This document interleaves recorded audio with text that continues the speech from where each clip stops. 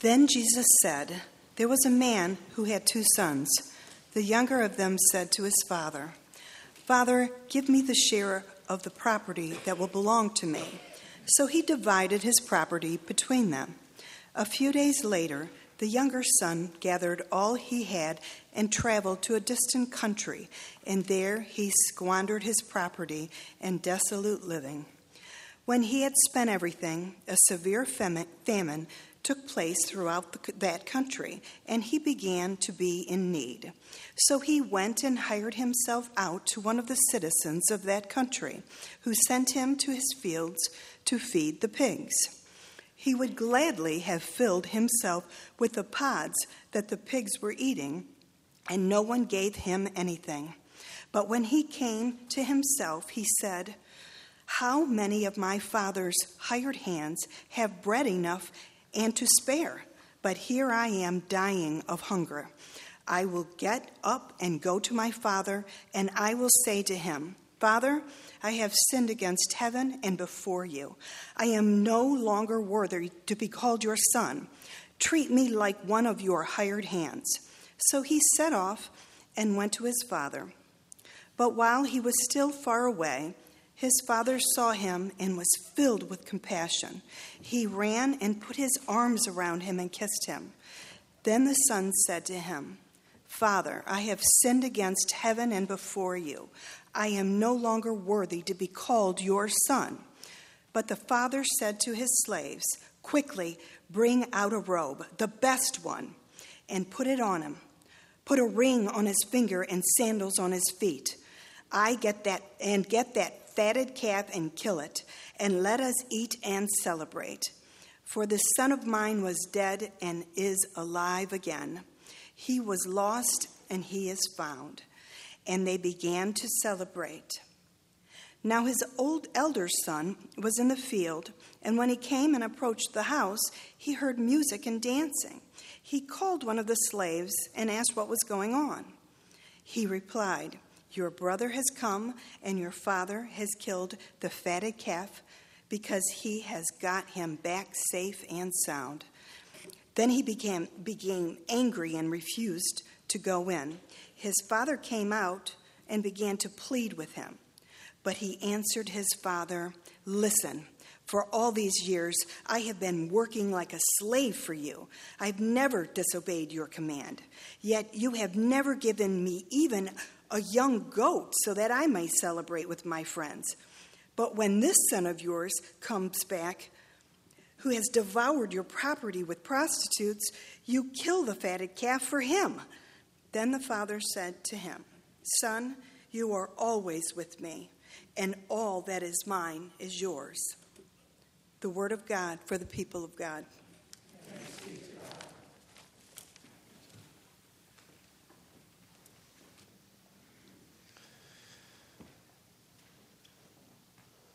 So years ago, I read an article that told the story of the last 2 Jews in the city of Kabul in Afghanistan. Afghanistan used to have a thriving Jewish population. There used to be thousands of Jewish people living in the city of Kabul. But then after the Second World War, the nation of Israel was founded, and so many of Afghanistan's Jews moved to the new nation of Israel. And then there came the Soviet invasion of Afghanistan, and then the rise of the Taliban. And both of those things caused many of the Jews to leave Afghanistan. In the city of Kabul, there was a Jewish man. His name was Simon Tov. And he watched as his neighbors and family members and friends all moved away, and the Jewish population in the city dwindled and dwindled until there was hardly anybody left. The Jewish population in the city of Kabul got to be so small that eventually one day this man, Simon Tov, decided he was going to just move into the city's synagogue. He moved into the old synagogue there in the city because hardly anybody else was using it anyway. And so he set up a little bit of a house and fixed it up and made himself at home there in the synagogue. As the months and the years went by, his family kept calling him and pleading with him to leave Afghanistan and come and live with them in the nation of Israel. And finally, after a few lonely years of living there in the synagogue, finally Simon Tov decided to accept their invitation. And so he packed up and he He moved to Israel, but he discovered very quickly that it just wasn't the same. It just wasn't home for him. It wasn't where he wanted to be. After a couple months of living in Israel, he got to feeling so homesick that he decided he was going to move back. And so he packed up and moved back to Afghanistan, went back to the city of Kabul, went back to his synagogue. And that's when he got a surprise. He discovered when he returned to the city of Kabul that somebody else had moved into his synagogue. A man named Levi had moved into the synagogue while he was gone. And together, these two men, Simon Tov and Levi, they were the last two Jews remaining in the city of Kabul. And you might expect that these two men would be glad to see each other. You might think that they would become good friends. After all, they worshiped in a language that none of their neighbors spoke. They practiced a religion that none of their neighbors practiced. Both of these men were under pressure every day from their neighbors to convert to Islam and leave their faith behind. And so you might think that these two men would be grateful to have each other. You might think that they would eat together and worship together and support each other in this daily struggle to keep the faith. You might think that Levi and Simon Tov would become the very best of friends, but in fact that's not what happened. Exactly the opposite happened. These two men took an instant disliking to each other. Immediately they became the bitterest of enemies. Simon Tov was angry to find somebody else living in what he had decided was his synagogue. And Levi, as far as he was concerned, Simon Tov gave up any claim to the synagogue the moment he left for Israel. As far as he was concerned, it was his synagogue now. Both of these men claimed this place of worship as their home. Neither was willing to share. Neither was willing to budge. And so what happened was that both Levi and Simon Tov moved into separate wings of the synagogue. They each claimed an end of the synagogue for themselves, and then they lived there in that building, trying as much as possible to avoid each other. They didn't even worship together. They refused to go into the worship space if the other man was in there. And so day after day, each man would go into the worship space when the other man was away, and they would read the scriptures to themselves, and they would sing their way through the prayers all by themselves. When they did speak to each other, Levi and Simon Tov just argued and bickered. They took to spying on each other, and they started reporting each other to the police, trying to get each other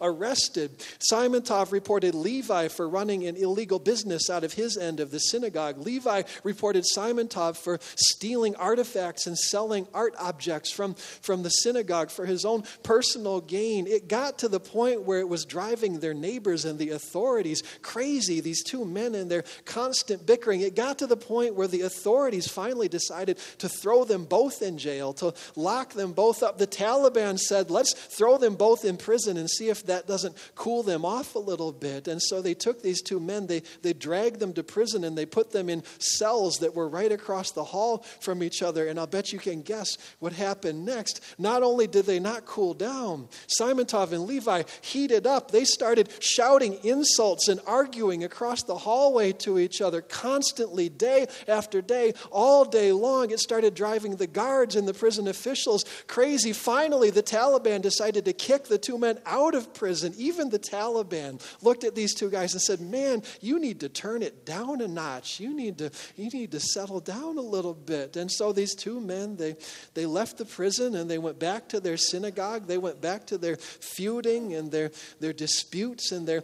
bickering. And I wish that I could tell you that this story has a happy ending.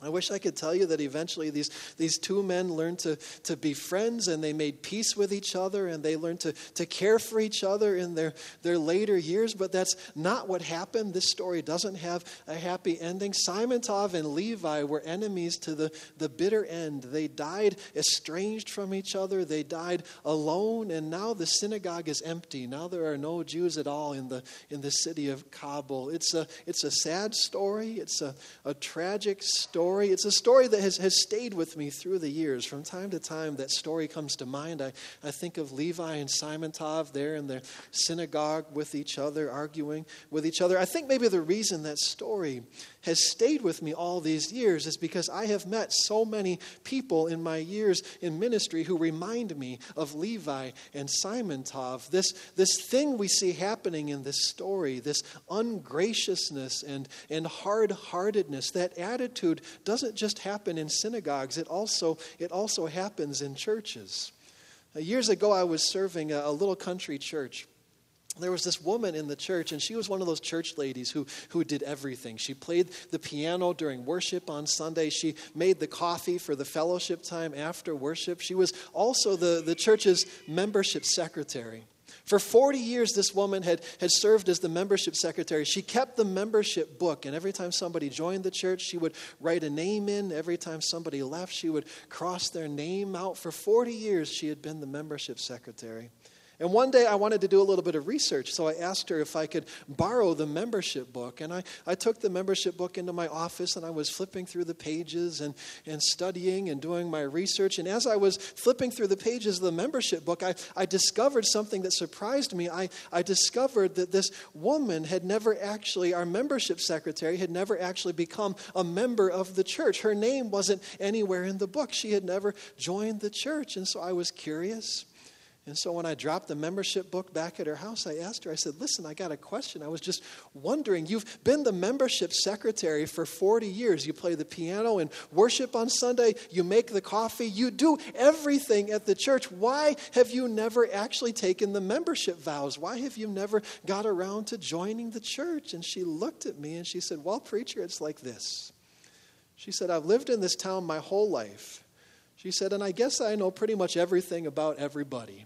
She said, I know the stories of all the people whose names are written in that book. I know all the things they've ever done, including the stuff that the preacher never found out about. She said, and I guess one day I just sort of looked at that book and I decided that if those people were allowed to join the church, then I didn't want to. I didn't want to be a part of any church that would let people like that become members. That ungraciousness, that bitterness, that hard-heartedness. Anywhere you find religion, anywhere you find a congregation, you're going to find people who are looking down on each other in that way. You're going to find somebody saying, I'm not going into worship as long as that person is invited as well. That attitude has been around for as long as religion has existed. It's exactly that attitude that Jesus had in mind when he told the story of the prodigal son. So one day Jesus was doing what Jesus loved to do best. He was at a party with a bunch of sinners and tax collectors, and there was music, and there was a table with a bunch of finger foods and punch in a punch bowl, and people were laughing and having a good time as Jesus told stories about lost sheep and about mustard seeds and about the kingdom of God. They were having a great time there at the party until suddenly the party came to a screeching halt. When a bunch of party crashers walked through the door, a bunch of religious leaders walked through the front door, and suddenly the conversation stopped, the laughter stopped, the music stopped, everything stopped as these religious leaders walked into the room and started glaring and scowling at all of those sinners and tax collectors. And as they looked around the room, suddenly they spotted Jesus. And these religious leaders, they started chewing out Jesus. They started hollering at Jesus, castigating Jesus for hanging out with all of these sinners and tax collectors. Jesus, you need to elevate your standards, they said. Jesus, you need to be more careful about who you invite to your parties. You need to associate with a better class of people. And Jesus listened, and he listened until they finally ran out of steam. And then when the religious leaders had finished yelling, Jesus told a story. He said, once there was a man, a farmer, who had 2 sons. He said, and one day the younger son came to him and said, Dad, I am tired of sitting around waiting for you to die. I want you to give me my share of the inheritance now so that I can go off and start a life of my own. And the father, who was gracious and generous, for some reason said, okay. And so he sold off part of the field and gave the money to the younger son and then watched as the younger son walked away. And after the younger son left, the farm became a very sad and lonely place. And day after day, the father would go out and he would sit down on the front porch in his rocking chair and he would look down the road and he would wait. He would watch the road for some sign of his younger son's return. And day after day, the older brother would go out into the field and he would walk behind the plow and he would stew his bitterness and resentment and his anger and hatred towards his younger brother for what the younger brother had done to their father. Day after day, they went on the same, hardly talking to each other, looking down the road, plowing the fields. Day after day, month and after month, it went on the same way until suddenly one day the father was looking down the road and he saw a figure approaching. And he squinted and he looked and he stood up and he took a step closer, and then he said, yes, that is my son. My son is returning. He is coming back to me. The younger son was walking down the road. He was shuffling. He looked like a broken and defeated man. He had squandered his inheritance. He had lost and wasted everything. And now he was coming home, not because he wanted to come home, but because he had no place else to go. And so he was dragging his feet and hanging his head as he walked along the road. And he was ready for anything that was going to happen when he got back home. He was ready for his father to chew him out. He was ready for his father to say, I told you so. He was ready for his father to tear his clothes and treat him like a stranger. The younger son was ready for anything except what actually happened. When the father saw his youngest son walking down the road, he jumped up, hitched up his robes, leapt off the porch, ran down the road, threw his arms around his son and kissed him on the cheeks. And then the father took the younger son in a headlock and started dragging him towards the house. As he was dragging his son toward the house, he realized that his son was barefoot and wearing ragged clothing. And so he started shouting at the servants. He said, bring my son my finest robe. Bring a ring for his finger. Bring sandals for his feet. Get that side of beef out of the freezer and throw some steaks on the grill. We are going to have a party. And when they got to the house, the servants leapt into action, and there was music and there was dancing. They made such a window rattling sound that the neighbors came from miles around to see what was happening. Eventually, the whole village was gathered there in the house. They were having a party bigger than any party that town had ever seen, and everyone in town was there. Everyone was there with one exception. After the party had been going for a while, the father looked around and he realized that there was somebody missing. He realized that his oldest son was nowhere to be seen. And so he looked for his oldest son. He looked all around the house for his oldest son. And then finally he looked out the window and he saw his older son out there in the field walking behind the plow. And so the father runs out of the house. He goes to his oldest son and he says, you are missing the party. Come into the house. Your brother who was gone has returned and we are having a celebration. And the older son couldn't even look at his father. He said, why should I go into the party? He said, all my life I have slaved for you on this farm. All my life I have done everything you were asked me to do, and you have never thrown a party for me. But now your younger son, who has squandered his inheritance doing God only knows what, comes back and you throw steaks on the barbecue and invite all the neighbors around for a party. He said, I will not go into that house as long as my brother is there. Please come in, the father says. I won't, the older brother says. And I wish I could tell you that this story has a happy ending. Well, I can't tell you that because Jesus doesn't give this story a happy ending. As a matter of fact, Jesus doesn't give this story an ending at all. He leaves everything right at that place. He leaves the father and the older son out in the field arguing with each other. Jesus doesn't tell us if the older son ever actually comes into the house and joins the party. And the reason Jesus doesn't end this story is obvious, right? Jesus is saying the end of the story is up to you.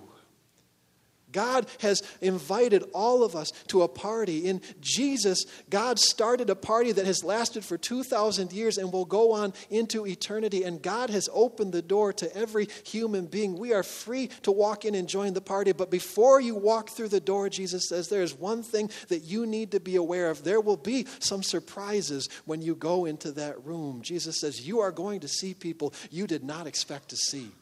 You're going to see sinners and tax collectors. You're going to see your little brother who drives you nuts, Simon Tov. You're going to see Levi. Levi, you're going to see Simon Tov. Jesus says God has invited all of us to a party. God's grace has opened the door. But whether we let go of anger, whether we let go of bitterness and resentment, whether we let go of condemnation and actually walk inside, Jesus says that is entirely up to you.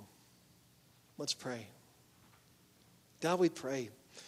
We pray that you would give us the wisdom to let go of anger, let go of hostility, let go of bitterness and condemnation. God, we pray that you would give us the wisdom to see how much fun the sinners and tax collectors are having and walk through the door that your grace has opened and join the party that's happening inside.